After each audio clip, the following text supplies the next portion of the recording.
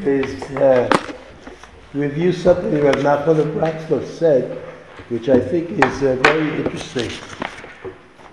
The beginning of the parasha Bechukotai, is the parasha of the Tochacha. Tochacha means that in the agreement between Bnei Yisrael and HaKadosh Baruch Hu, you understand the end of the parasha, the end of the book of Vayikra, could have been the introduction to Bnei Yisrael going into Eretz Yisrael. It's true that Bamidbar Naso, Bahalotcha, are sort of like organizing things for the trek in the desert. But that trek would have been ended right with those parashiyot, except that Shlach, Bamidbar Naso, Bahalotcha, they taught me in high school, I remember, Ben Basak. If you remember that, you know the order of the parashiyot. Bamidbar Naso, Bahalotcha, Shlach, Korach.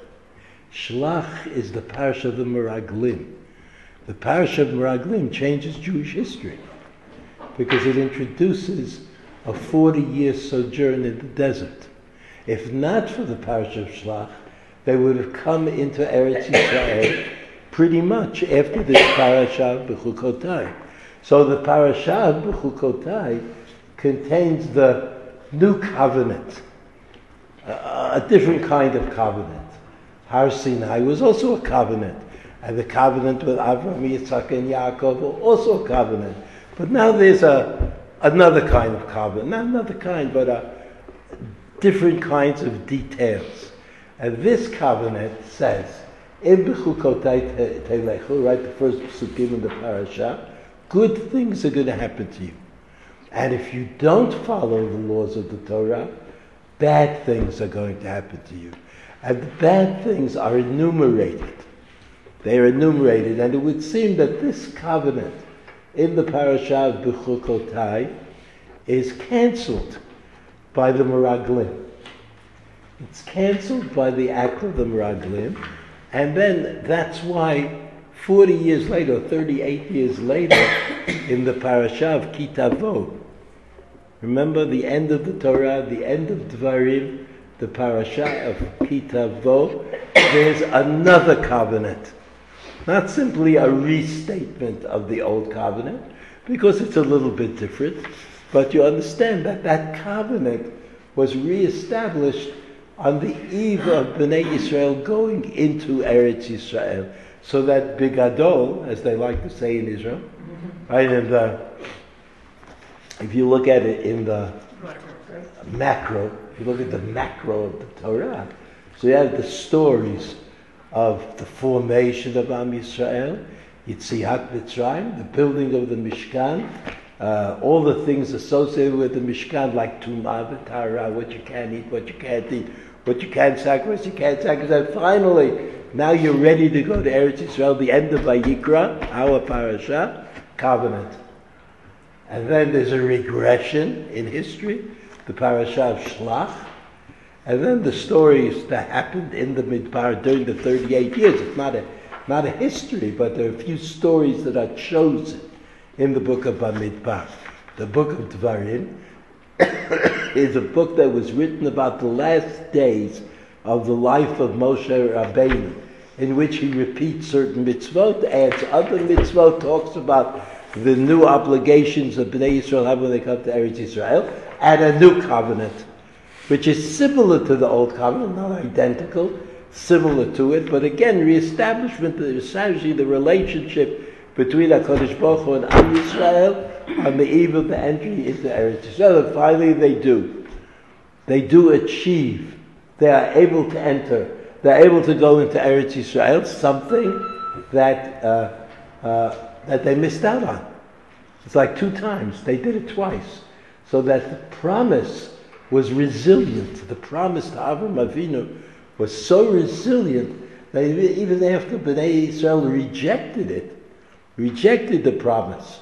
Right? You know, the story, you could look at the story of the Torah as a story of rejection. You know, Bnei Yisrael rejected the Torah by building the Egel HaZahav. Okay, you could say it wasn't a total rejection, it was a partial rejection, but it's primarily the story of the failure of Mitzrayim, of the slavery and the exodus of Mitzrayim to produce the worthy result.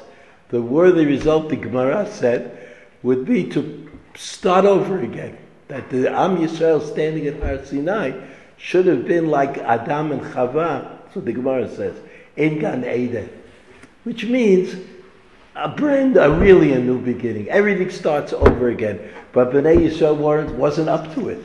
So even if you know that God will forgive you or accept your repentance or allow you atonement, you know for sure that's going to happen.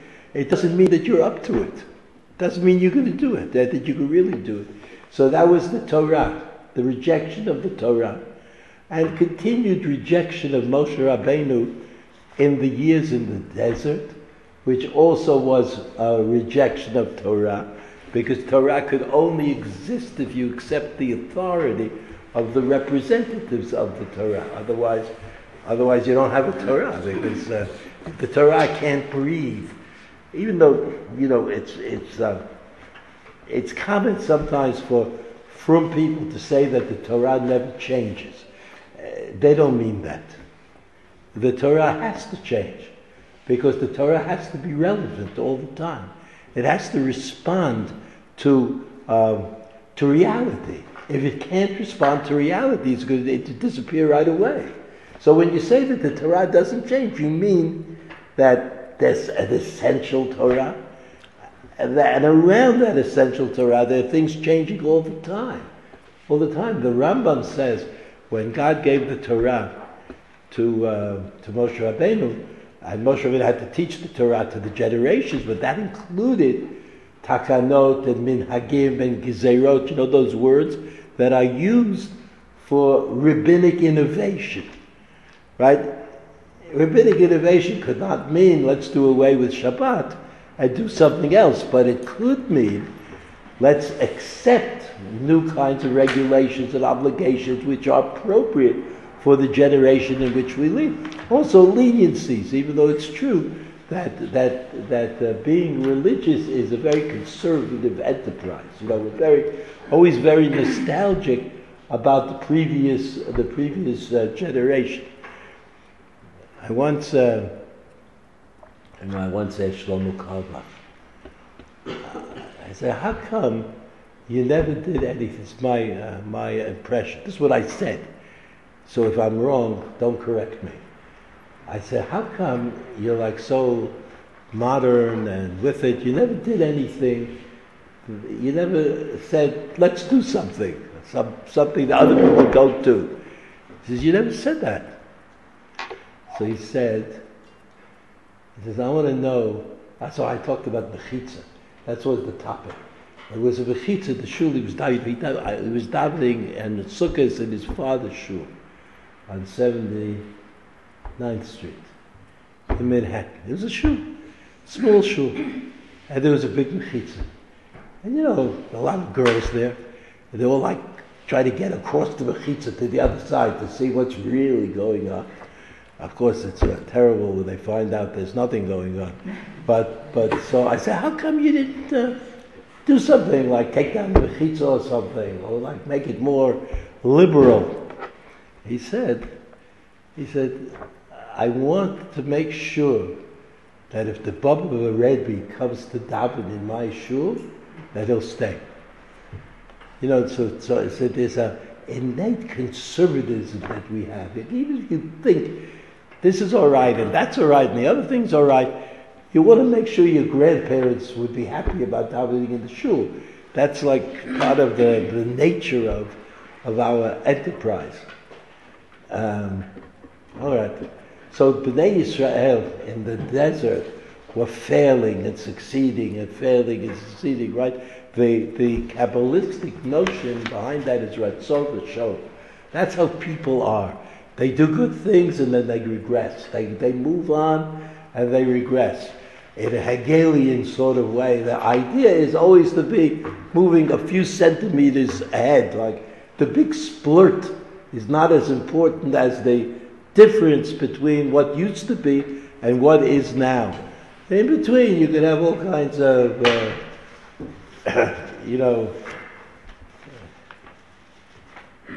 I saw somebody, I don't know why I'm doing this, somebody showed me that some magazine, on the forward, had the 50 most influential rabbis in America. It had a list. I was so happy that I didn't know any of them. But I said, to me, there's like 1,000 rabbis in America who are not influential. I felt that was sad, right? I mean, how can you have so many rabbis who don't influence anything? But this is a problem. Like, you're dealing with an amorphous organism called the Jewish people, and everybody has ideas. Everybody has their own ideas. Everybody thinks they're right. Everybody knows what the best thing for everybody else would be. And this creates a difficulty. That's the same thing happened in the desert. We accepted that tradition. So let's go again. I just want to remind you, in Bechukotai, there's a covenant. That covenant was the covenant of set of Bnei Yisrael before they were supposed to enter Eretz Yisrael.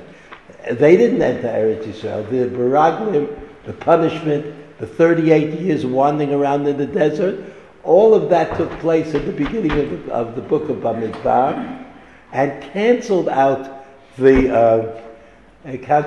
covenant. Now, in this canceled covenant, there's an interesting point that God makes. If you look at the sheet, right, the first thing, but Pasuk Gimel, forget about Aleph and Bet, the parasha begins in Pasuk Gimel. It says, "Em b'chukotai teilechu, ved mitzvotai tishmeru v'asitem otam." Chukot are the laws, and mitzvotai tishmeru v'asitem otam. That's what that's what it says. Pasuk Gimel in the Rashi. See, sort of halfway, the second or the first wide line in the Rashi. Im b'chukotai teilechu, v'chol ze kiyum ha-mitzvot. Could this mean that you should keep the mitzvot? That's the second half of the pasuk says mitzvotai tishmeru. So the first part of the pasuk must be talking about something else. Can't be talking about mitzvot.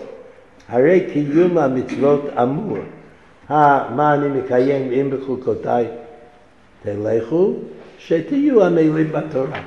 So if you have a Mikraot Gedolot at home, you take out your Mikraot Gedolot and you look at the Perush of the Orach Chaim of this pasuk, and you'll see that it stretches in the Mikraot Gedolot for 6 pages.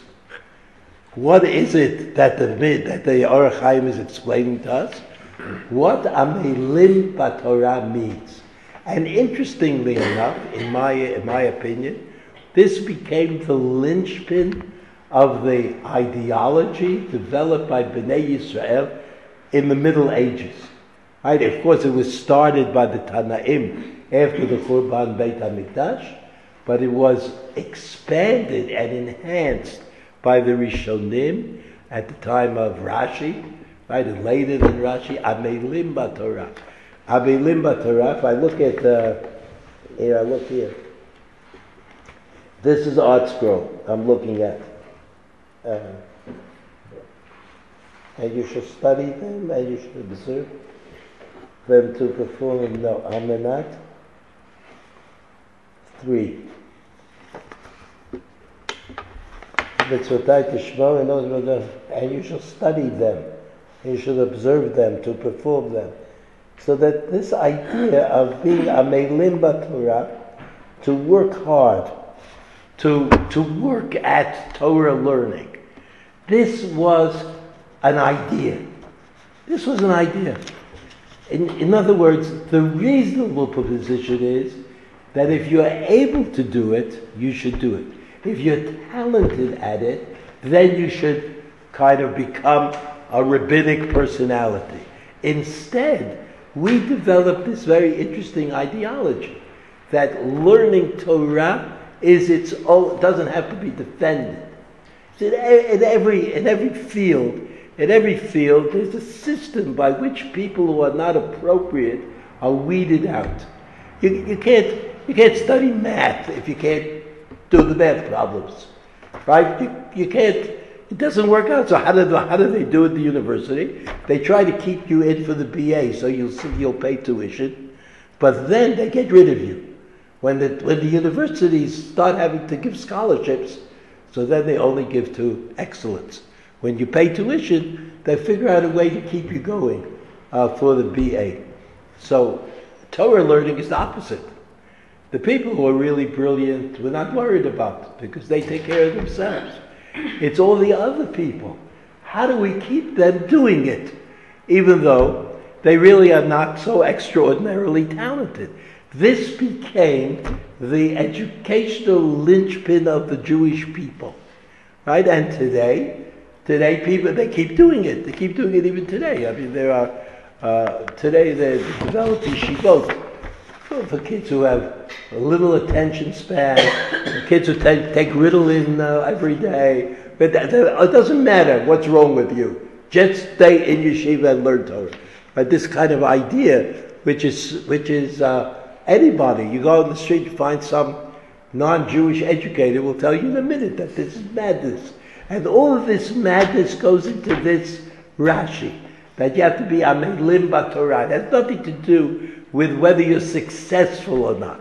I mean, everybody can be a little bit successful, but usually in most areas, people who are not really cut out for it leave the field. They don't study things just because they're there.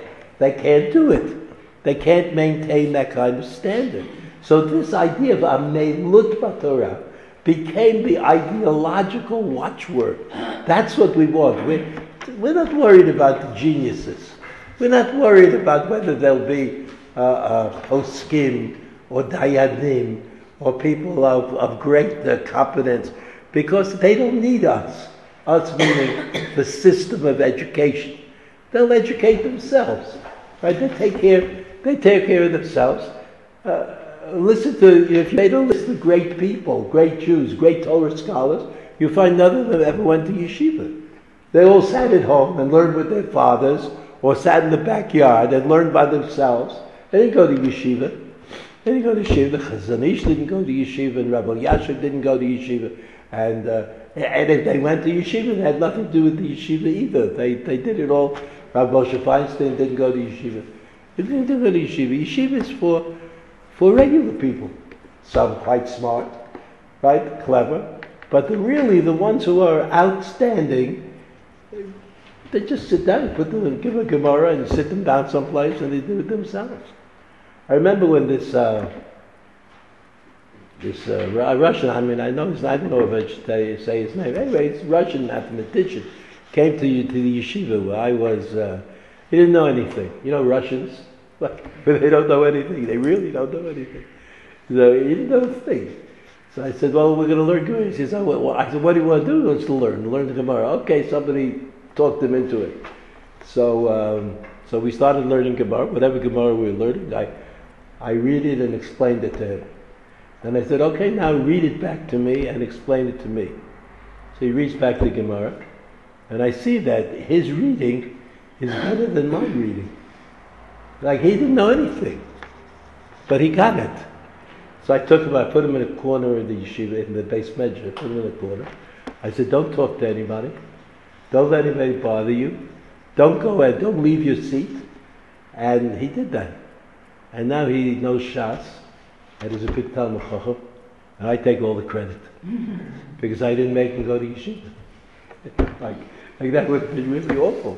And spent all this time figuring out what was wrong with what he was taught. That would be a big waste of time. So in any event, this Amelut b'Torah is the ideology. That's what it's about. How it became the ideology, you could discuss aspects of it, but that's the ideology. Now, then the Torah goes on. We did Pasuk Gimel, v'natan gishvechem b'itam, v'natan aretz yigula v'etz atzadei yitei piriyom, v'yisig lechem dayish et batzir, batzir yisig et tzara, v'chaltem lachmechem lasol v'yishavtem lebeta v'artzechem. So things are going to be great. The land will produce, and you'll have tremendous opportunities And it'll just be great, an economic miracle. It'll be an economic miracle. Then the pasuk that I'm particularly interested in is pasuk vav. V'natati shalom ba'aretz u'shchavtem ve'ein macharid v'shpati chayera abin haaretz v'cherev lo tavor ba'atzakat. The first phrase is natati shalom ba'aretz. I will give you peace, or I will inject or place peace into this land. So now, if you look at the Rashi at pasuk vav, you look at the Rashi at pasuk vav. The Rashi says, "Natati shalom." You see the Rashi? Shema tomru, harei ma'achal, harei ma'mishteh. He says, you come and say, what do I need shalom for? I've got a lot of food, and I've got a lot of drink, and I've got a lot of money, and I'm doing a tremendous business, and I'm conquering the world in all of this. So you say, Im ein shalom, ein klum. Im ein shalom, ein klum. That's what Rashi says. You don't have peace, you don't have anything. Well, what do you mean you don't have anything? Huh? Talmud Lomar. After you have economic well-being, v'natati shalom ba'aretz. Mikan, from this we learn, shalom shakul k'neged hakol. So what is Rashi talking about? What do you mean shalom? What do you mean shalom? If you have power, and you have economic power, and if you have industrial power, and you have a strong army, what do you need peace for, right? This is our ideology today in Israel, in Eretz Yisrael. As long as we can beat up on everybody in sight, what difference does it make? And the pasuk says no. There's a quality called shalom which supersedes everything else that you might have. And if you don't have shalom, you don't really have anything. Because everything is precarious. And things change all the time. And if there's no peace, the change might work against you. That's what Rashi says. Now, this pasuk remains problematic. Because even though Rashi said what Rashi says, it's not easy for us to understand what exactly the difference is between a nation that is at peace and a nation that is not at peace, as long as you're very successful and have what you want. The Ibn Ezra, you see the second paragraph, I can't read the whole thing, but the Ibn Ezra says, "V'natati shalom ba'aretz beinechem." So the Ibn Ezra says, no, we're not talking about international relations, as Rashi seems to indicate. Beinechem, no, Jews, they don't get along. That's the nature of the game. So v'natati shalom, what supersedes economic well-being and industrial independence and having a special place in the world because of your military capacity, what you're going to get is people are going to like each other. Shalom beinechem. Can you imagine that? People will get along with each other. Right? I don't want to mention the Ethiopian problem in Israel, but I don't have to mention it. The Ramban says, "V'natati shalom ba'aretz." You see the Ramban? The next. So in the third line it says, "Al derech ha'emet." Al derech ha'emet. Emet is Kabbalah. Right? In other words, there's another way of thinking about it, not like Rashi, and not like the Ibn Ezra. So the third line, Rashi, the Ramban says, "Al derech ha'emet, sheyitein hashalom mechubar ba'aretz." What do you think of that? Natati shalom ba'aretz literally means peace in the land. Ramban says, what does that mean? That Eretz Yisrael will become kind of connected to peace. That the only way to live in Eretz Yisrael would be if you are at peace. So it's not that you get de facto peace, but you get a situation in which only peace can be winning. You can only live in Eretz Yisrael if you're willing to accept the notion of peace. If you're not, and peace is connected to Eretz Yisrael, So naturally, whoever doesn't accept that won't be able to live in Eretz Yisrael. So according to the Ramban, just like there's a pasuk in Achrei Mot and a pasuk in Kedoshim, right? Those two parashiyot in Vayikra, where it says, if you don't keep the Torah, the land will spew you forth. In other words, the land itself can't put up with certain kinds of idolatry and sexual misdemeanors. And if the people engage in that kind of activity, then the land won't put up with it. And what does the Ramban say here? The Ramban says, if you can't accept the idea of peace, the land won't be able to live with you. So that there's like you run in, there's a time you have to conquer the land and take it over, but then you better make peace. Because if you don't make peace with each other, then the land won't be able to hold on to you. So these are different opinions about this pasuk, right? I'm skipping all of this and I'm going to get to Rav Nachman. I want to get to Rav Nachman. Rav Nachman, introduction to Rav Nachman. I'm going to teach you a little bit of part A, Torah, Sabbath Dalet 64, paragraph Dalet. That's what's on the end of this page. Now, this is what Rav Nachman was, well, the way I present it. The question is this: how come everything in the Gemara is a machloket? I'll say that again. How come everything in the Gemara is a machloket? One Tana said this, another Tana said that. One Amora said this, another Amora said that. And the Gemara spends a lot of time, all its time, trying to explain the machloket away, resolve the machloket.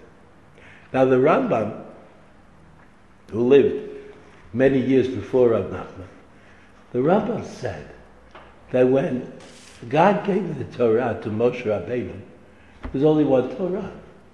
There was no machloket. So what happened? Where did this machloket come from? So the Rambam says, Am Yisrael had tough times. They went into exile. They set up a Beit Din here, set up a Beit Din there. These didn't know what those were doing, and those didn't know what these are doing. So as a result, you have disparity. But the Rambam said, we could still get back to the source, to the kernel, to the one. And therefore he wrote his book, which he called Mishneh Torah, the kind of second Torah, and which we call, he called it Mishneh Torah. We call it Yad Chazakah, Yad Yud Dalet, because he divided the halakha into 14 books. We call it Yad Chazakah. In that book, the Rambam tells you what the halakha is. He doesn't tell you what the machloket is. Because the Rambam was committed to the idea, the Rambam, Maimonides, was committed to the idea that you could discover the truth.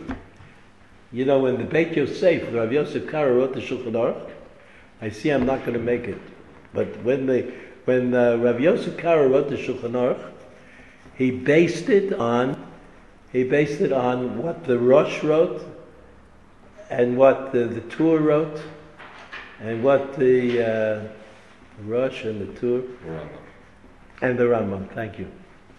But what do you mean he based it 2 out of 3? Is that crazy? Be 2 out of 3? You have 3 giants of halakha, and then you say, what do you do in this case? But you say, well, we'll just count them. 2 against 1 is going to win. Now, that's something that a child could do. That's not something that Yosef Karo should do. Yosef Karo should be able to analyze. So what Yosef Karo said was, I can't analyze to the truth. So I have to figure out an arbitrary way of getting to the truth. And therefore, 2 against 1 is going to win. That's what Yosef Karo said. That's what we do. We, to this day, follow that principle. That 2 against 1 wins in the context of halakha. Along came the Rav Nachman of Bratslav. And Rav Nachman of Bratslav said this. First of all, he said, I accept the position of the Arizal. Ari, remember the Ari? No. The Arizal was born in Yerushalayim, and his mother was widowed and could not support her family. So they went to Alexandria, where she had a rich relative who took them in. In Alexandria, the Arizal studied. His chavrusa was the man who wrote or compiled the Shita Mekubetzet, which is a compendium of statements by Rishonim on certain Masechtot of Shas. Very important. It's a very important work. His name was Betzalel Ashkenazi. Both of them, and Betzalel Ashkenazi mentions the Arizal several times in his work called the Shita Mekubetzet. They both had a teacher who we call the Radvaz, Rav David ben Zimra, who taught them both Gemara and Kabbalah. Eventually, the Arizal left Alexandria and went to Tzfat. He was in Tzfat for a very short time, but somehow made this tremendous impression on the Kabbalists of Tzfat. And he became the leading light of Kabbalism coming out of Tzfat, even though there was another great Kabbalist there, Moshe Cordovero, who, so they shared the titles of them. The Arizal asked himself the following question. He said, how could it be that God created, or how was it when God created the world? After all, God took up all the room. Like every place was God. So where exactly did God put the world that he created? So the Arizal said, God created a halal hapanui, an open, empty space. Like you imagine like water or air, just moved it away and created a halal panui, an empty space. And into that empty space, God created the world.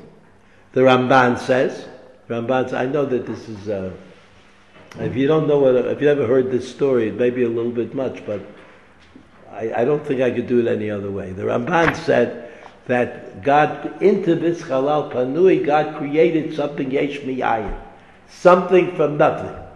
And then everything else that was created from the something that originally was created from nothing. And that something that was created from nothing is called hiyuli in the Ramban, which is a Greek word, which means primal matter, or something like that.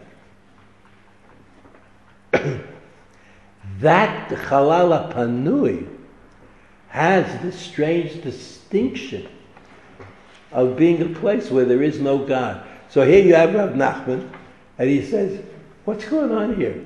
How is it possible that God created the world in a place where there's no God? What am I supposed to do? I'm not supposed to be with God. So Rav Nachman developed this interesting idea based on the Zohar, that when I say that there's no God in the Halal Panui, I don't mean that there's no God. I mean it's just hard to perceive. It's hard to get to God. And therefore, Rav Nachman answered the question which he asked himself. He said, how could it be that there are people who don't believe in God? When Rav Nachman came to Uman, you know Uman, where you could fly for an exorbitant rate today and eat sandwiches or something. And Rav Nachman said, when he got to Uman, in Uman there were well-known like conservative Jews. You know, Jews who wanted to change things, Jews who wanted to make it. So Rav Nachman used to go every day and play chess with one of these guys on the back porch of his house. And the Hasidim, I don't know how many Hasidim there were, probably not too many, but the Hasidim got nervous. They said, this is a Rebbe? This is what a Rebbe does? He spends all his time playing chess with a non-religious Jew? This is terrible. So they asked Rav Nachman what he's doing. And so he said, according to the story that I was told, he said, I'm trying to figure out how a person can imagine that he doesn't have a father or a mother. Which is the way he said, how could a person imagine that nobody created the world? or that the world was not created. Because he couldn't understand it. But then he came across this idea of the Chalal HaPanui. We're going to get to Shalom. It'll just be another couple of minutes. Don't worry. He said, how could it be that people don't think they don't have a father and a mother? So, they're in the Chalal HaPanui. In order to create the world, God had to kind of make this Chalal HaPanui. So what is a Chalal HaPanui? It's a place where the availability of the idea of God is not so obvious. It's possible to be trapped in the Chalal HaPanui. That's why Rav Nachman said, Kol ha'olam kulo, you know that song? Kol ha'olam kulo gesher tsar me'od. V'ha'ikar lo l'fached. That's what Rav Nachman said.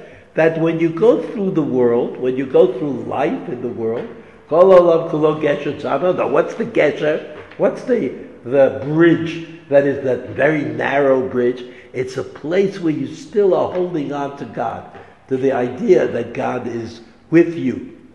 V'ha'ikar lo l'fached, because if you fear, if you are consumed by fear, you might fall off of the bridge. When you fall off of the bridge, where do you fall?